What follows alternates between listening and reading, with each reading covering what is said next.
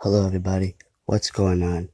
My name is Alexis. Welcome to the Cheesy Mouse podcast. So today's topic is going to be a little bit different. I'm sure we've all heard of this thing called dating, right? Where we go on dates with people, right? But I'm discussing this topic today because I'm sure a lot of people feel this way, and I feel this way too.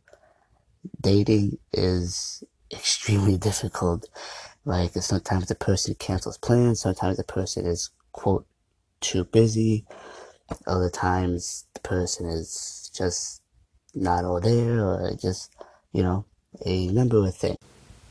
But here's something that I think not enough people do, and not enough people go on with themselves, right?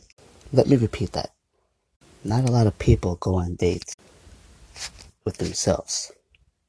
And this is something that we all should do. We all should take ourselves out on a date. Because we date ourselves, we get to know who we are. We get to know what we want out of life.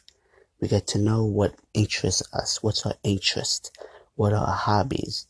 And who knows, maybe other people might be jealous of yourself on a date too. You see, not enough people do this. Because happiness with somebody else, and that's great.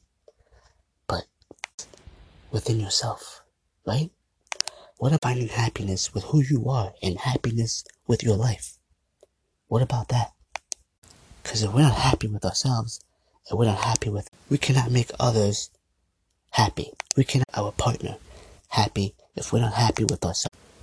So what I want you guys to do is take yourself out on a date. At the movies, at your favorite coffee shop. You can even bring a book, bring a comic book, whatever you like. Take yourself out on a date. And you'll see just how much fun it is just to be with yourself.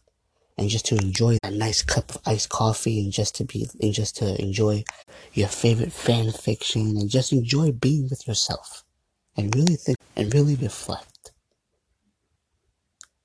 Because the key to dating yourself is you won't need a boyfriend, because you already have this self-worth, knowing what, and you have this confidence, this newfound.